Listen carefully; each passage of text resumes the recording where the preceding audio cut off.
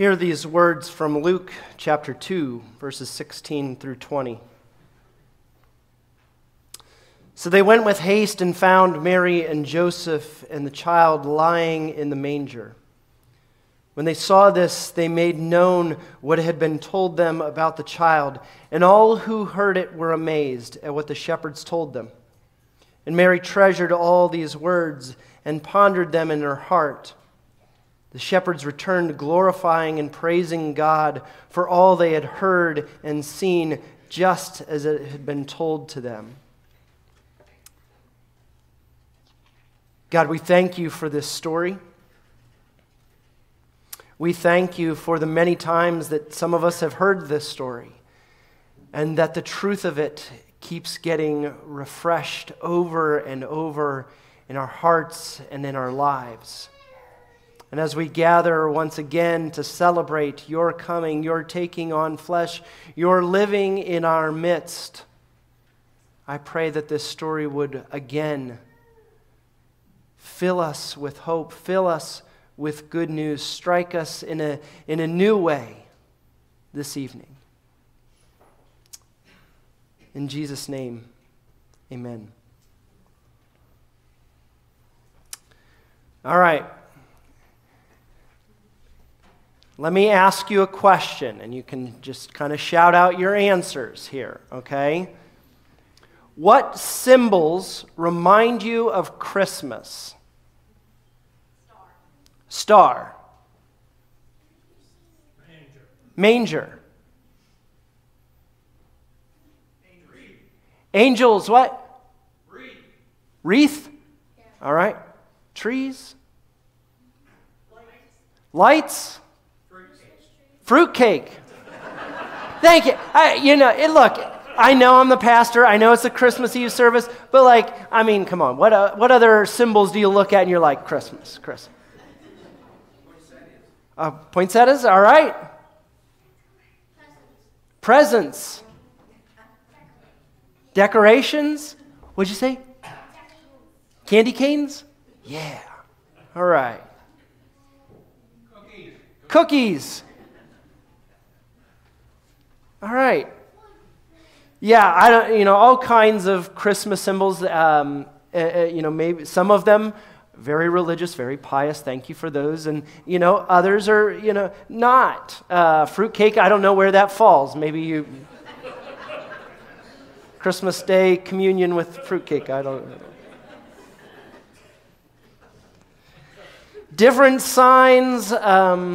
And there's different miraculous events, and we read some of those this evening. Of course, there's others that are part of this story in other gospel accounts. Angels that bring news to Mary, angels' messages or dreams that Joseph has to take Mary as his wife, the Star of Bethlehem leading the Magi, the angelic choir announcing the birth of Jesus to shepherds. This story is filled with all kinds of symbols and signs and miraculous things happening. This evening, I want to talk about one of the signs that was in our scriptures this evening. The one that says, "This is a sign. This will be a sign for you," the angel says. "You will find a child wrapped in bands of cloth and lying in a manger."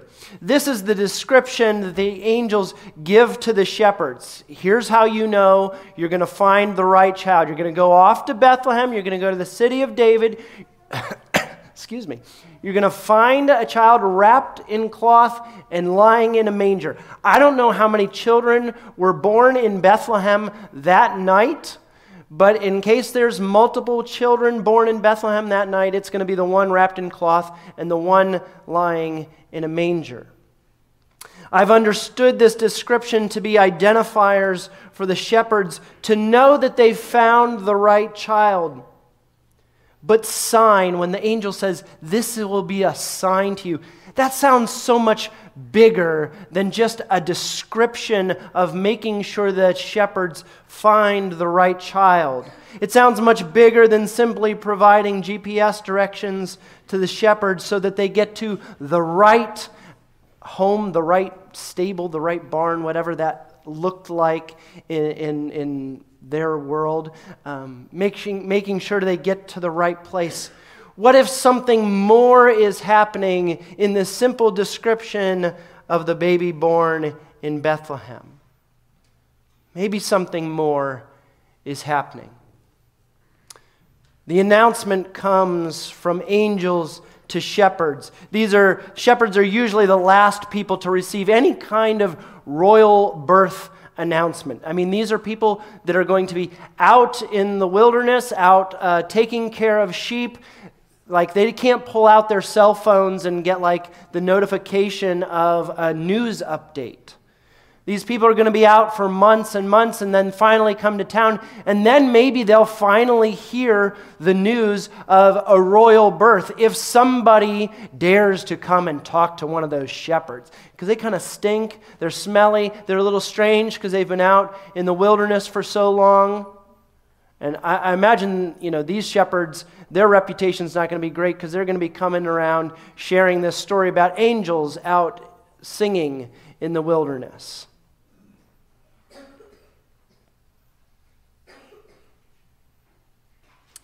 Besides, no smartphone notification would announce the birth of this king anyway.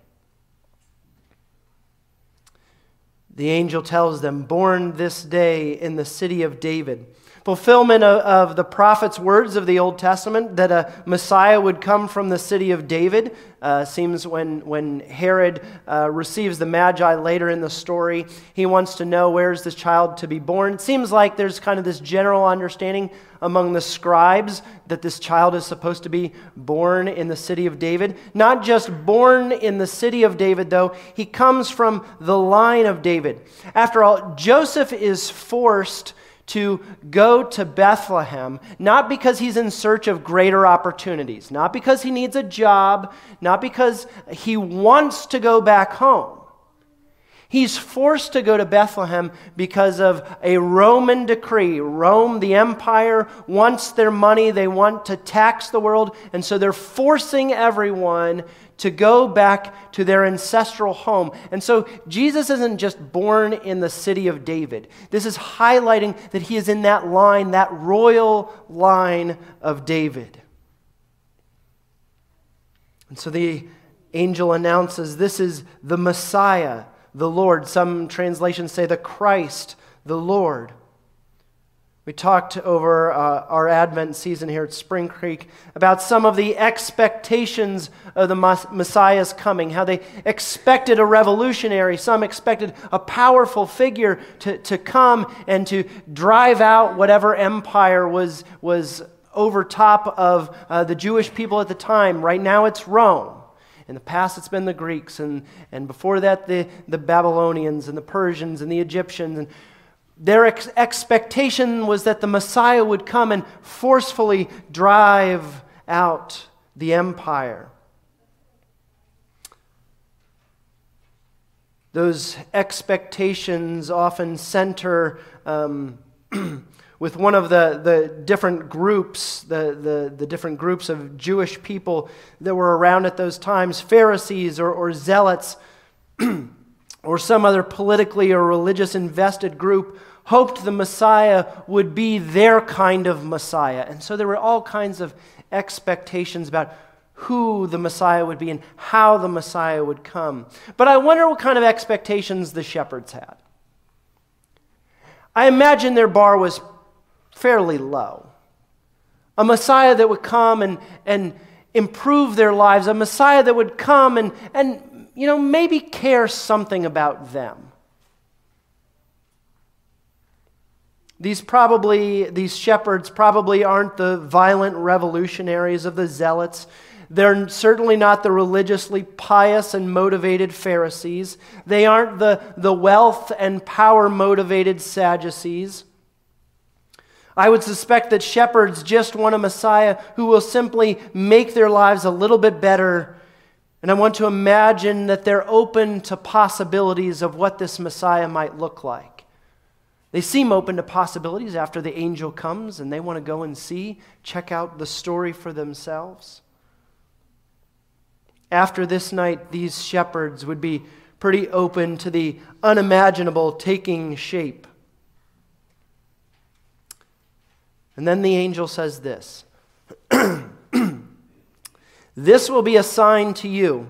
You will find the child wrapped in bands of cloth and lying in a manger." Here's the sign or the symbol. And so let's pay attention to this part.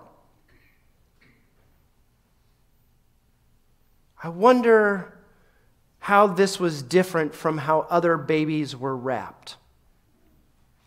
This translation, the NRSV, says bands of cloth. Some translations are more or less descriptive of the cloth. But imagine it's just a piece of cloth that this child is taken and wrapped up in so that there's something covering this newborn child. You'll find the baby wrapped in cloth and lying in a manger. That word manger, I think we've really hallmarkized the nativity. We want it to look nice for a card so we can sell lots of cards. And look, we sent out cards too. Thank you for the cards that we received. I'm not against Christmas cards. But it's kind of a cleaned up version from what would have happened. The real scene wouldn't sell cards. Some of you may have grown up around real mangers. But for me, a manger was like the little crib that we pulled out once a year that we laid the little plastic baby doll in and surrounded with children in bathrobes for a Christmas pageant. That was my entire understanding of what a manger was. And so I really didn't get it. What manger? It's just like an ancient crib, right? And then I started hanging around farms and finding out what a manger or a food trough was. And they're not pretty things, right? They're not sanitary. They are not clean. I don't have a lot of livestock at home, but I have chickens. And I brought in one of my feed pans. This is actually used upside down most of the time to cover their feed so it doesn't get drenched. But I brushed it out a little bit, but it's pretty dirty. Some animals don't care, if they ate there, they're going to, do their other stuff there. If you've ever been around a lot of livestock, it could be filled with spit and dirt and mud and all kinds of different things.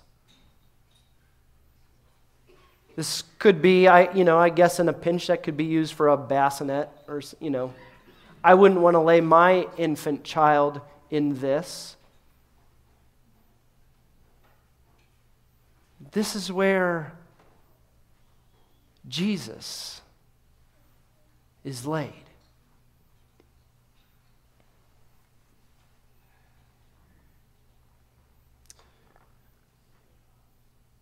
This will be a sign to you. Maybe not just an identifier for the shepherds so that they make sure that they get to the right place. Maybe this is more about introducing the pattern of Jesus.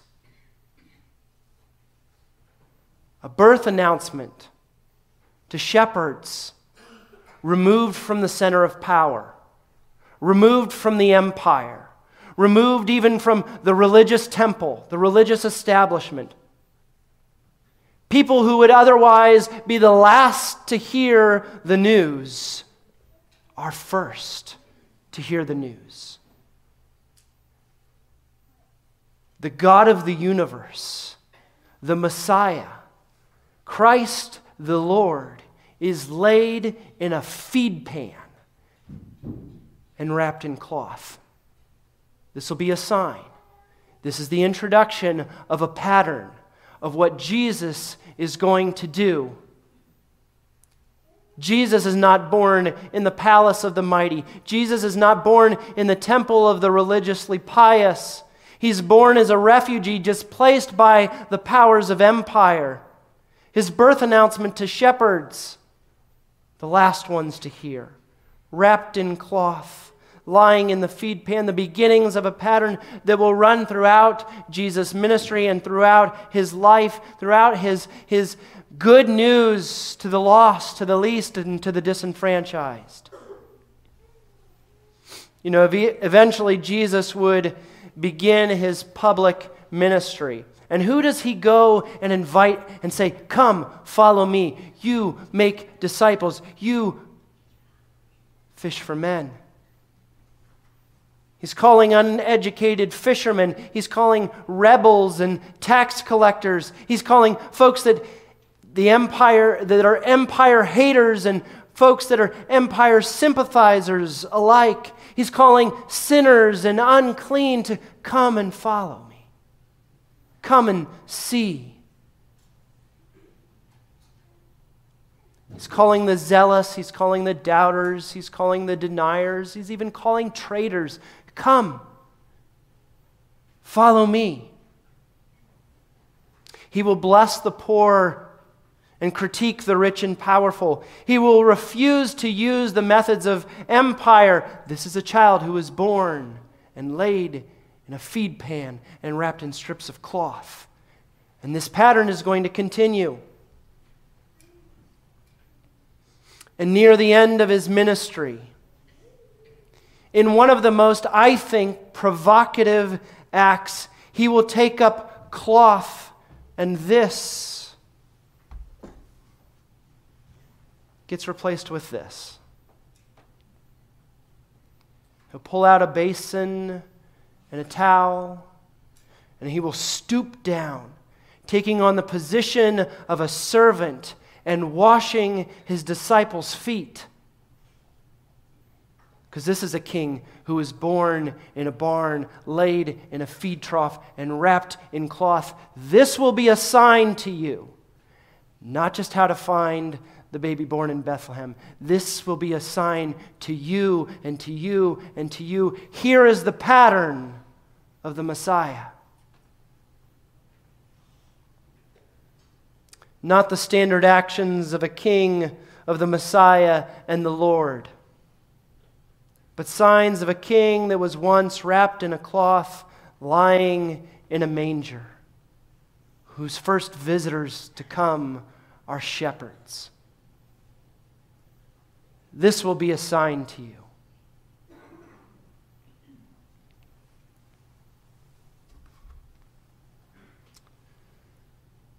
So this evening, are you among the poor and the outcast? Maybe life has fallen apart. Maybe life hasn't met your expectations. Maybe purpose seems lost. Maybe you feel a little bit like the shepherds, removed, out on your own, out in the wilderness, seeming like you're just doing nothing important even.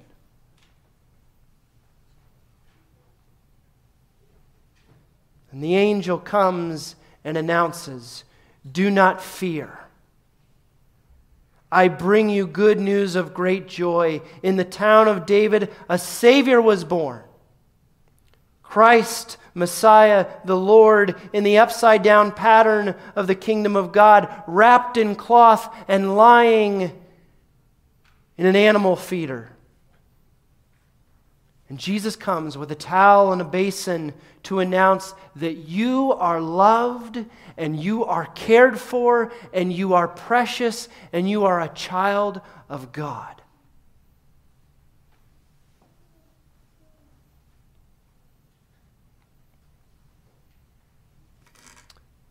Or are you among the wealthy and the powerful this evening? Truth is that many of us are, whether we would admit it or not. Are you among the religiously pious? And I can say this, I was born and raised in the church. I am a pastor, son of a pastor. So let me at least share my own experience. Relatively privileged. I've never missed a Christmas Eve service. So let me talk about my own experience. To folks like me, Jesus also comes and offers forgiveness, extends new life, and introduces new kingdom possibilities. Turns things upside down. He calls people like me to pick up the towel and to pick up the basin and to wash the feet of brothers and sisters. This will be a sign to you. You will find the babe wrapped in cloths and lying in a manger. This will be a sign to you. The rabbi, the king, is going to choose those who are outcast, those who others don't want, those who are uneducated and not fit to follow a rabbi. This will be a sign to you. The Savior will pick up a basin and a towel and wash feet. This will be a sign to you. The King of the universe will defeat sin and death by dying on a cross and being raised to new life. This will be a sign to you. What signs are you looking for this evening? What symbols are you looking for at Christmas? I enjoy all of the symbols you brought up. But this Christmas, this is the symbol that is connecting with my heart and I hope is connecting to your heart. This will be the sign to you.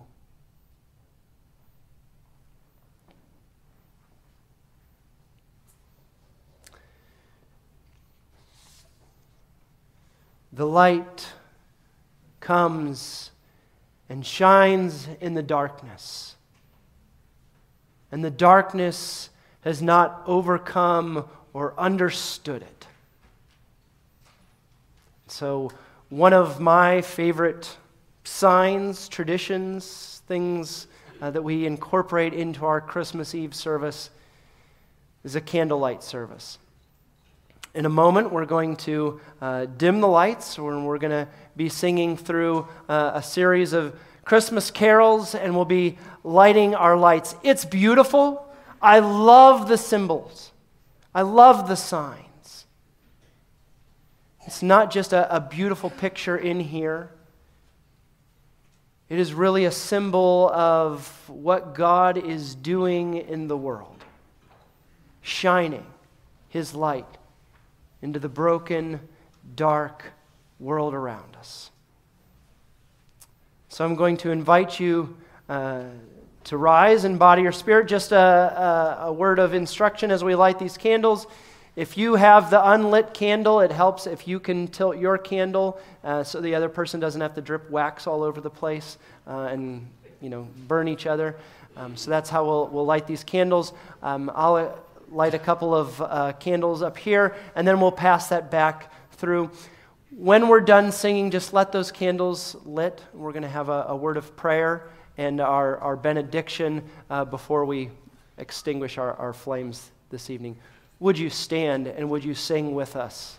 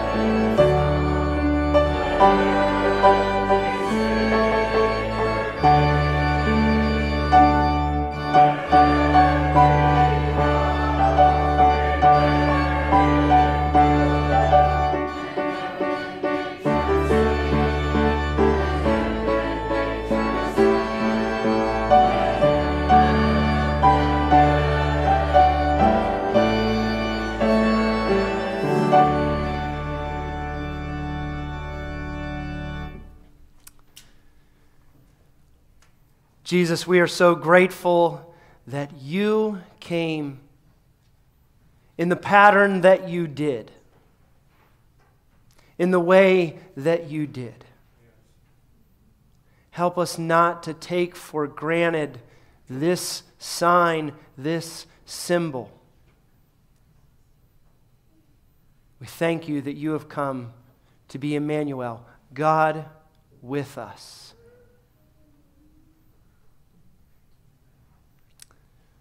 The child is born. Hallelujah.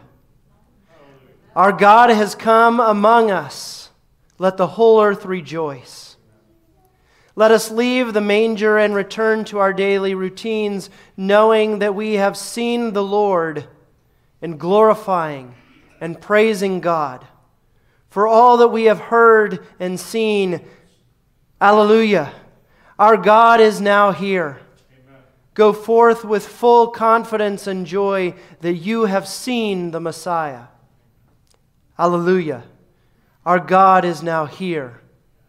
Go forth to spread the good news wherever you go, sharing God's love and promise with all whom you meet.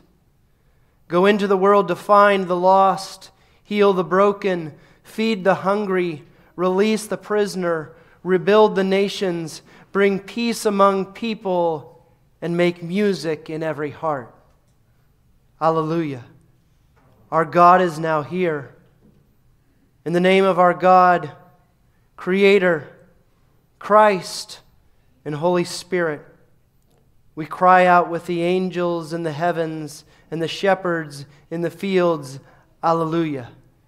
Our God is now here. Amen. Merry Christmas and a Happy New Year to you, Spring Creek. Go in peace.